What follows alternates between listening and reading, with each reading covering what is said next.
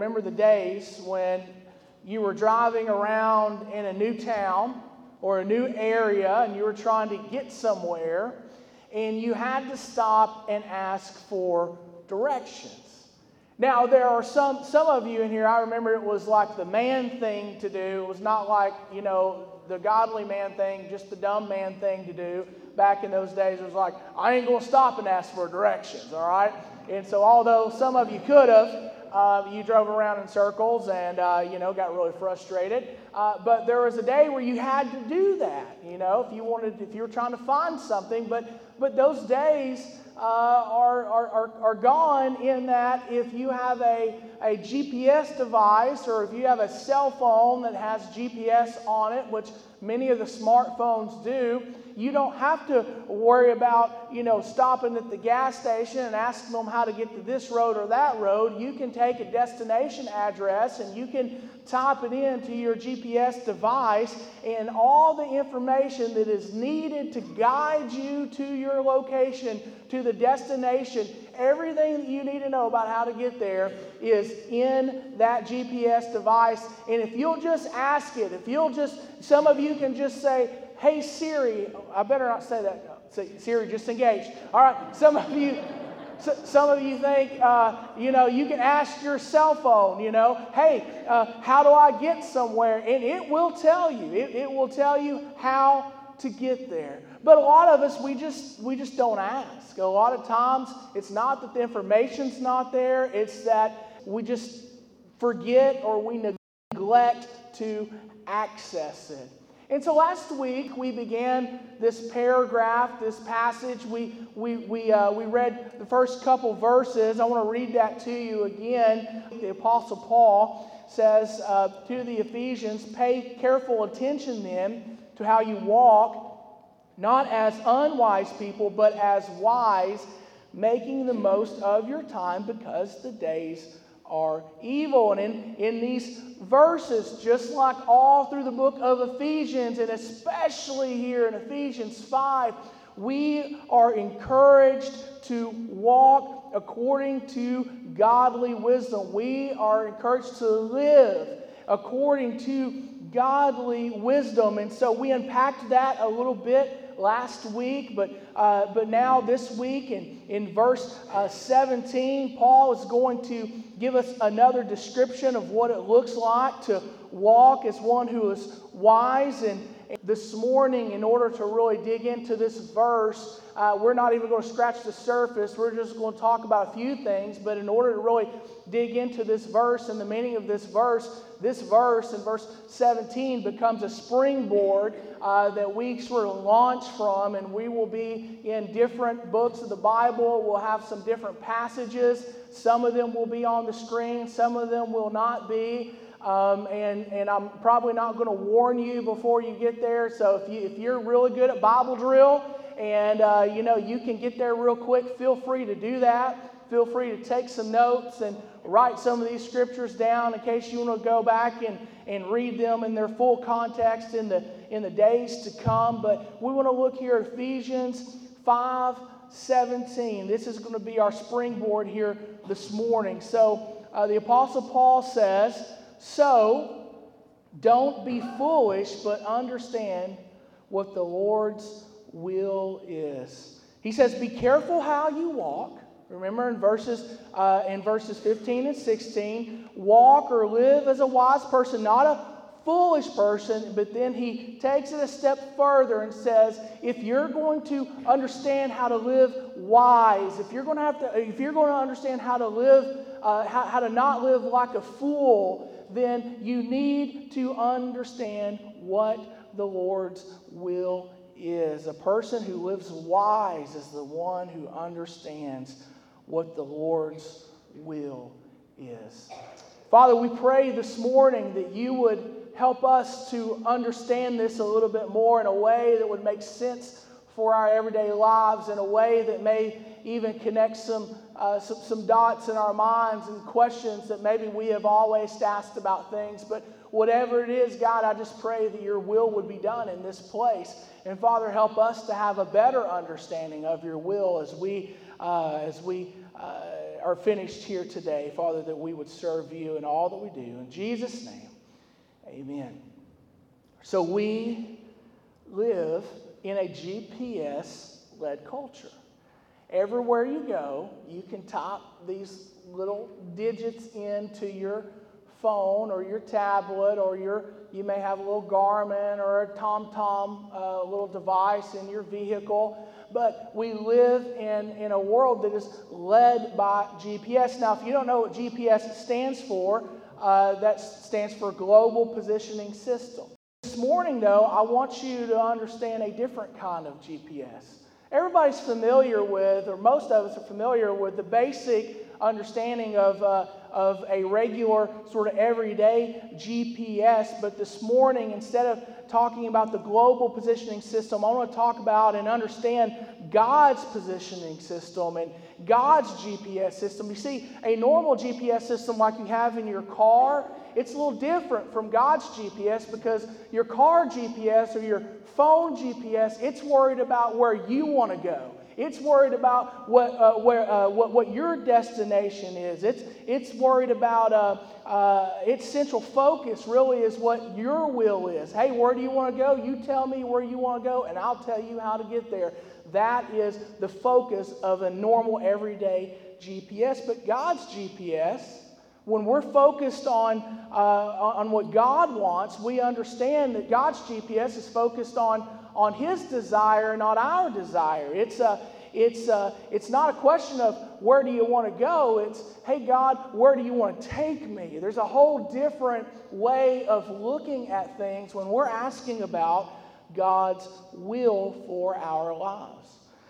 Years ago, my brothers and I got my mom a Garmin GPS. Now, this was before everybody had them on their smartphones. This is probably 2009, 2010. It was one of those ones. All you had to do was plug it into the power DC power outlet in your car, and you could, it would power up, and you could use it, and just like a GPS. And my mom, we got that for her 2009, 2010. It is 2019. And to my knowledge, that thing has never done her one bit of good. You know why? Because she's never plugged it in. She's never even tried to use it. And so if you're going to understand what God's will is, you need to plug in. You need to plug in. You need to plug up. You need to get connected. In 2 Peter 3, it's a very familiar passage. It tells us that God does not delay in His promises, as some understand delay, but is patient with you, not wanting any to perish, but wanting all to come to repentance. Hey, you want to know what God's will is for your life? Well, first and foremost, God's will, God's desire, God's plan for your life, first and foremost, above everything, is to come into a relationship with Him, and that only comes through faith and repentance. See, Scripture tells us that in the beginning, God created the heavens and the earth. It tells us that God created all the stars in the sky. Oh man, how awesome God is. God created the land and the sea and the creatures of the air and of the sea and of the land. And then God created humanity. And the Bible says that God created man, or He created humanity in His image. You know what that means? That means humanity was created special, set apart. It means that human life is sacred. That's why we emphasize the sanctity of human life and things like that, okay? Because we're made, in all of creation, we're the only things in all of creation that are made in the image of God. Humanity was created special. But not only was humanity created special, He didn't just create humans uniquely, He did, but He also created you uniquely as well. Not only does He have a plan for we as people as a whole, but He has a plan for you individually. He has a plan for me individually. And no matter where you are on your journey in life, whether you're a young person, with many days ahead, or you have a person that have lived more days, that have more days behind you than you have ahead of you, if you are in this life, if you are drawing breath on this planet, God has you here for a reason, and He has a purpose for you. He has a specific plan for you. We see that with the prophet Jeremiah in chapter 1, where God says to Jeremiah, He says, I chose you before I formed you in the womb, and I set you apart before you were born. I appointed you a prophet to the nations. Before Jeremiah was born, God already had a plan for him to be a prophet to the nations. Why? Because God had a specific plan for him, just like He has a specific plan for you. In Psalm 138, King David says, the Lord will fulfill His purpose for me. David understood that God had a specific purpose for him as a king. God created Jeremiah for a special purpose. God created David for a special purpose. And God created you for a special purpose. And if you would trust Him, if you will learn to seek His will and follow His will in your life, then you're going to come to an understanding of what that looks like and what that means for you. A lot of people will say, well, that's good for Jeremiah and that's good for King David, but what does that mean for me? God has not called me to be a vocational prophet to the nations. God has not called me to be the king of a country or this high-powered and highly influential world leader or national leader. I'm just a regular person. What about me? Let me tell you, I'll just give you the most theologically correct answer that I can. I just want to be really clear in this. What about God's will for me? I don't know. What does that look like for me? I don't know. I know God has a will for you, and I know God's will is to serve Him, to worship Him, to live for Him. But how does that look like? What does that look like in your everyday life? I don't necessarily know. But here's one thing that I do know, that no matter who you are, God created you for a purpose. He created you for a reason. And they may look a little different depending on who you are, how God has gifted you, the circumstances that God has placed you in at this point in your life. No matter who you are, God created you for a purpose. Now, if you grew up in the 70s and the 80s, okay, then you understand that in those days, there was one superhero movie. Came out in 1978, Superman. The old Christopher Reeve Superman movies. And man, that was like the only superhero movie in those days. But there's this beautiful scene that always sticks in my mind when we talk about purpose and direction and God's will for our lives. There's a scene where Clark Kent is having this conversation with his dad when they're living in Smallville, and he's real upset, and he's upset because he knows, all these people that pick on him and all these people that bully him. He knows that he could stand up to them and he could put them in their place. He knows that if he wanted to, he could go and dominate everything on the football field.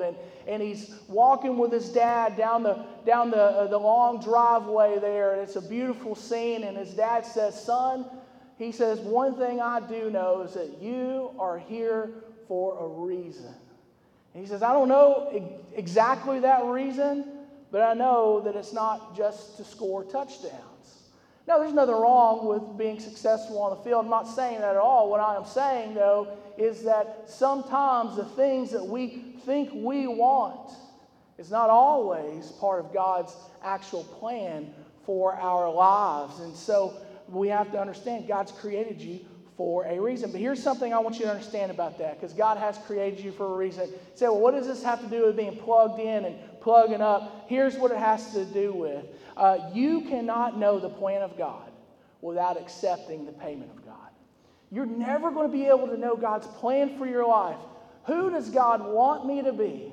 Does God want me to one day be a teacher? Does God one day want me to be a business owner? Does God one day want me to work in a legal profession or in a medical profession? Does God want me to be a person who works at home and that is my job and that is my career, is raising my family?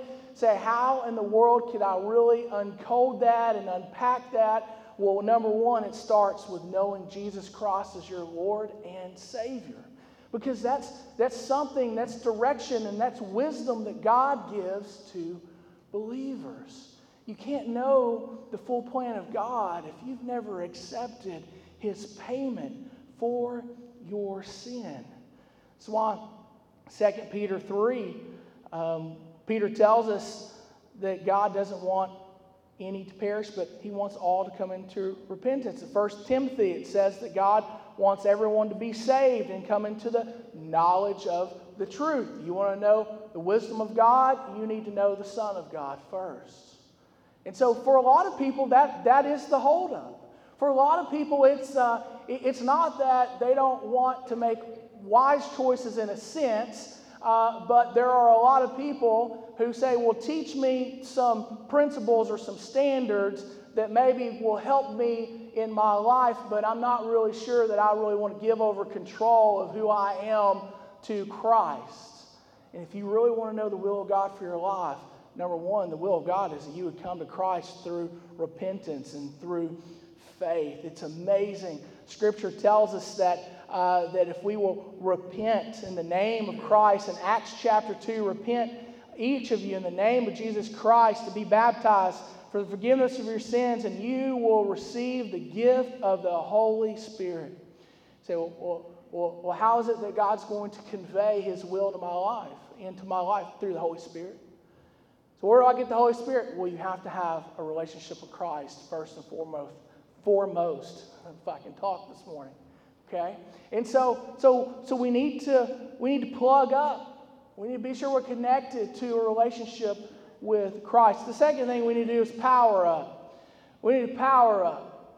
Okay? In 2 Peter 1, I love this passage. Verse 3, it tells us that talking about God's divine power, has given us, and in this passage, us as believers, the divine power of God has given us everything required for life and godliness through the knowledge of Him who called us by His own glory and goodness. So we see that God's power has given you everything you need as a believer, everything you need to follow God's will in your life. Everything you need is available through the power of God that is at work in your everyday life. And so that divine power is there. Now, it's not our power, it's God's power. But part of that is God leading us and giving us wisdom and helping us to navigate this life. He goes on down here in verse 5. Peter says, after talking about this divine power that God has given to us, and He's given us everything we need. Verse 5, he says, for this reason, make every effort to supplement your faith with goodness, and goodness with knowledge, and knowledge with self-control, self-control with endurance, endurance with godliness, godliness with brotherly affection, and brotherly affection with love. Verse 8, he says, for if these qualities are yours and increasing, they will keep you from being useless or unfruitful in the knowledge of our Lord Jesus Christ. He says everything you need, God gives to you. And because of that, you need to make every effort in your life to pursue the things of God. You want to know God's will? Pursue the heart of God. You want to know what God wants for your life? Well, read your Bible. Study the Word. Pray. Come to church. Have a council of wisdom around you of people that you know are studying the Bible themselves, people that you know are people of prayer themselves who will help guide you as well. Sometimes we need those friendships to help nudge us along, and God uses those things at times to help spur us towards the will of God. But for this reason, make every effort. Every effort in what? He's talking about your faith. I love this in verse 8. Here again, we're in 2 Peter 1, but verse 8 says, for if these qualities are yours and increasing, they will keep you from being useless. keep you from being unfruitful in the knowledge of God.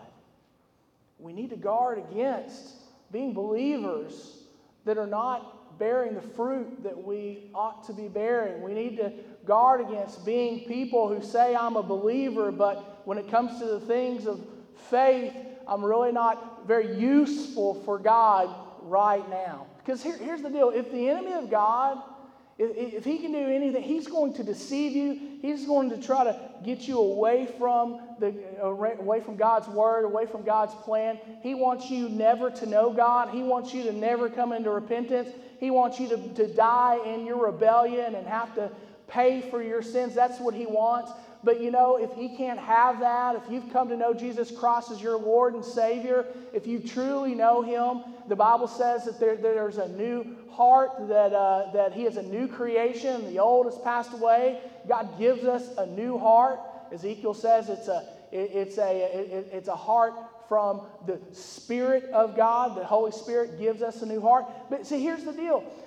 If you're a believer in Jesus Christ and the enemy cannot have your heart, he's going to do anything he can and everything he can to neutralize your usefulness for God in this life. He may not have your heart, but he is going to tie you up with every distraction and every deception that you will let yourself fall into, so that hopefully he can navigate you away from God so that your life would be fruitless in the knowledge of God. So how do you pursue that divine nature? How do you pursue that? How do you make every effort?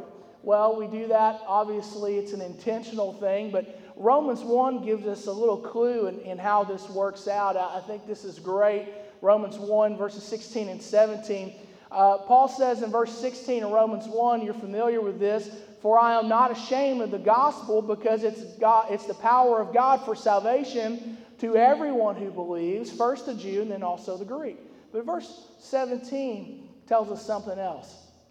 For in it, talking about the gospel, God's righteousness is revealed from faith to faith, just as it is written, the righteous will live by faith. The righteousness of God is revealed from faith to faith. Now that has a lot of meanings, but let me tell you one very practical application that relates to what we're talking about here this morning. Faith to faith. God's righteousness is revealed faith to faith. That means that as you have faith in God, okay, as you have faith enough in God to trust him in this area, then as you move into that area of your life, trusting in God, then he'll reveal something else to you. Another step you need to take. Sometimes it's not right away. Sometimes sometimes you stay in one place for months or for years. In that case, sometimes when you're thinking about career decisions and jobs and things like that. But whatever it is, and when you have faith and you trust God with this one thing and you move forward in that, then God reveals the next thing. It's like that flashlight that you carry when you're in the dark.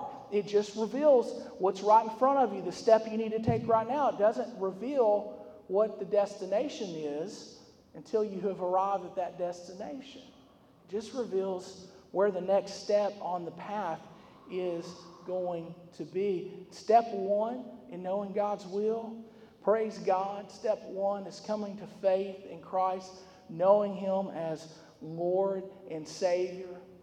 But our journey with God does not end at salvation. I think a lot of people, they worry so much, they think, am I going to go to heaven or am I going to go to the bad place, Am I going to go up or am I, going to be under the earth and all of these things? But in reality, that is a very important question. That is probably the most important question that you could ever ask yourself. But here's what you have to understand. Life does not end at salvation. Salvation is where it begins. Salvation is the beginning of the journey. Yes, when you're saved. Yes, when you come to Jesus Christ as your Lord and Savior. Yes, your sins have been paid for, okay? The death of Jesus on the cross is paid for your sins, but that is the beginning of the journey for you. God has other things ahead of you. He hasn't saved you to just sit you on the sidelines, okay? He has saved you for a reason. He has saved you for a purpose. He has things for you to do, as we've already seen in Ephesians chapter 2. You say, well, how do I pursue that? How do I go after that? How do I make every effort for that in my life? Well, we've already talked about that. Prayer, Bible study, going to church, worshiping the Lord. You know, one of the coolest things, of course, we love to be in here and worship God together with brothers and sisters in Christ. It was so cool, just hearing the voices this morning and just knowing that the heart of God was being blessed, and to know that God was being glorified in this place through that. But you know, one of the coolest things is if you don't ever do this, if you haven't done this, then I want you to try it. Go somewhere sometime and just get alone. Just you and the Lord. It may even just be in your car. You know, if you have a Christian CD or you have a radio station that plays God-glorifying music, maybe you listen to and you sing along with, or maybe you just turn that radio or you turn that iPhone off and you just spend time with the Lord and sing praises to His name. Sometimes whenever I get to the office a little earlier than normal, every once in a while I'll get there before Miss Rachel does. It's not often, but it does happen every once in a while. And if I'm ever in there by myself, you know, after I kind of get my bearings and think about a couple things, and, you know, I'll pick up my guitar and I start playing worship music. I just spend time with the Lord. It's special times like that when we're singing praises to the Lord, or sometimes I just open my Bible and just reading, you know, just kind of reading a book of the Bible, continuing where I left off, whatever that might be, and spending some time in prayer. Those are times when God often gives me clarity and gives me direction. Because here's the deal. The more you submerge yourself in the things of God, the more you're going to learn about the heart of God. And the more that divine nature is fed, the more God will move you in His direction, and the more you will discover His will for your life. I can't tell you how many times I've heard somebody say to me, I just don't know what God's will is for my life. I just don't know. And listen, I have said that myself, you know. There's been times when I've just thought, what is the will of God? And what I was really fretting about was how the will of God, whatever it was that God wanted for me, was going to affect me, whether it be in a positive or what I might have perceived as a negative way. But I've asked that question, and many people ask that question. And then, you know, I'll talk to them, and they'll say, I just want to know God's will. I just want, if God would just tell me what to do. And they say, okay, well, amen. Well, have you prayed? Have you prayed about it? Well, have you, tell me about what's going on in your Bible study life. What's God saying in your Bible study? Well, you know, I mean, you know, for God so loved the world. I saw that a couple weeks ago. You know, and you say, well, tell me about, you're going to church. Tell me what God's doing at your church. You know, a lot of time, most of the time, when people are telling me, I don't know what God's will is for my life, the answer to those other questions, those follow-up questions, really show, you know, the reason why they don't have as much of a clue. Now listen, I want you to understand this. You're going to ask God what His will is, and you will pray and you will struggle over things, okay? It's hard enough sometimes to follow the will of God when He is laying it out in front of us. And every once in a while we get something really clear, but a lot of times it is a struggle, and it's because we're pursuing something that's not natural to who we are. We're pursuing the divine nature of God, the divine will of God, instead of the human will of me. And so that takes some effort. That takes some translation by the Holy Spirit. You know, it can be difficult enough for us. So if we're not in the Word, and we're not at church, and we're not praying, and we're not worshiping, I'm telling you, it becomes even more difficult. I've also had people say something like this. Well, I know God's word says this, but I do that. And then you say, okay, well, yeah, see, I know God's word says this, but see, I feel led by God to do it a different way. No, you don't. No, see, the Holy Spirit told me, Pastor. The Holy Spirit told me. No, he didn't. Say, well, who are you to judge? Well, I'm not, but I can tell you a very important principle that we've talked about in here before, but I'll just reemphasize as we're talking about God's will this morning, is that the Holy Spirit of God will never lead you to do something that stands in contention with the holy Word of God, okay? So the Holy Spirit is never going to lead you to do something that God's Word tells you specifically, distinctly, in 100% with all clarity not to do. So the Holy Spirit will confirm God's Word, but it never conflicts with God's Word. You remember last week when we were talking about the foolish people? I don't know if you remember this, but I'll just remind you, one of the things we said last week is that a foolish person lives like they're the exception. They're the exception to the rule. And also a foolish person is a person that's guided by their emotions and their feelings. All their major life decisions are based on some feeling or some perception, and it's not as much based on what God wants for your life, what God's Word has clearly already proclaimed to us. The Holy Spirit never contradicts God's Word. And the more you study God's Word, the more you get involved in the things of God, the more God will begin to work in your life. The more you're going to see that, and the more you see that and experience that, the more you learn to trust it the next time it happens.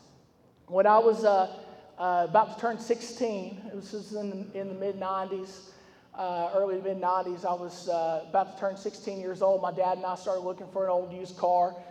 We weren't rich people, so we didn't, he didn't take me to a dealership or anything. We got out the Democrat Gazette, and we started looking through the want ads, and we found some cars where he gave me a particular price range. We were looking at cars, and I remember like one of the first cars that I saw was a Datsun B210.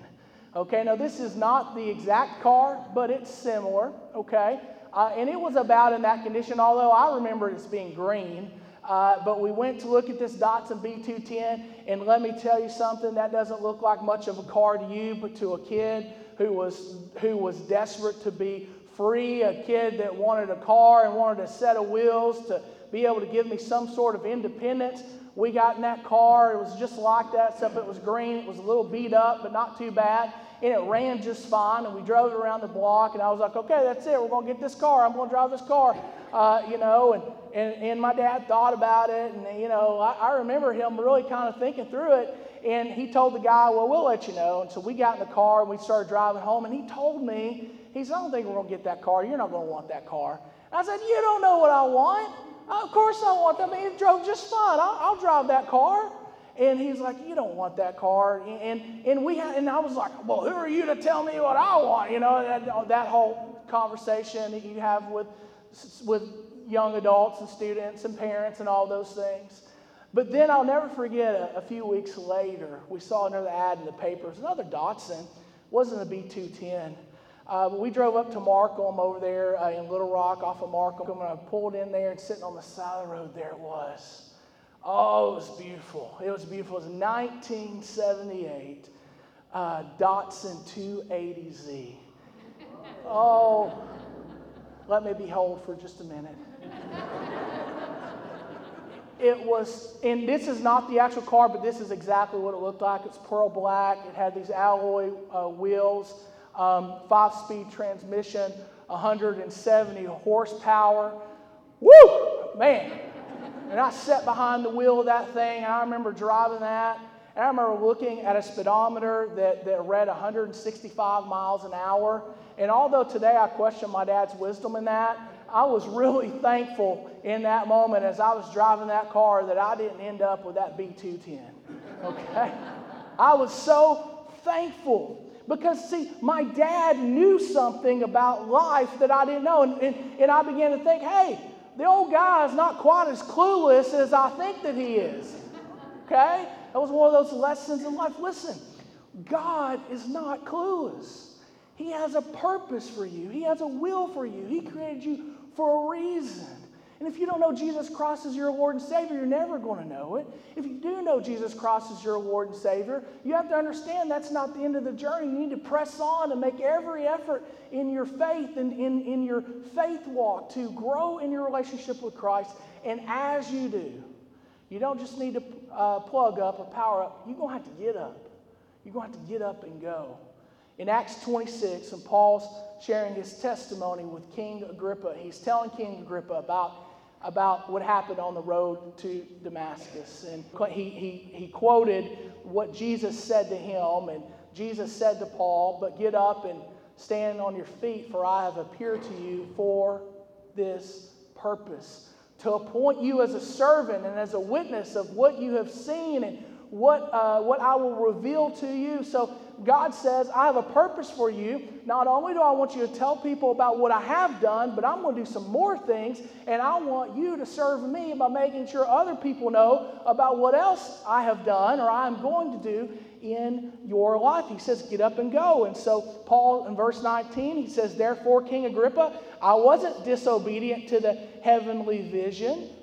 Instead, I preached to those in Damascus first." So he says, so I want you to know, King, God called me, and I obeyed. I didn't just sit around and say, well, I'll get to it later. God had a purpose and a plan for me, and I began to follow that purpose. I began to follow that plan, and God used me. He says to us in Ephesians, going back to where we started, "Pay careful attention then to how you walk, not as unwise people, but as wise, making the most of the time because the days are evil." Verse 17, so don't be foolish, but understand what the Lord's will is. You want to know the will of God in your life? Then come to faith in Christ. Come to Him by faith and repentance. You want to know the will of God in your life? Make every effort to pursue the divine nature of God, to pursue the things of God in your life. You want to know the will of God in your life? Be willing to get up and go when He calls you, when He leads you, when He gives you direction, when He gives you that next step and shows you what it is that He wants for you next. Be willing to pursue that. Get up and go and find out what God's will is for you. Let's pray.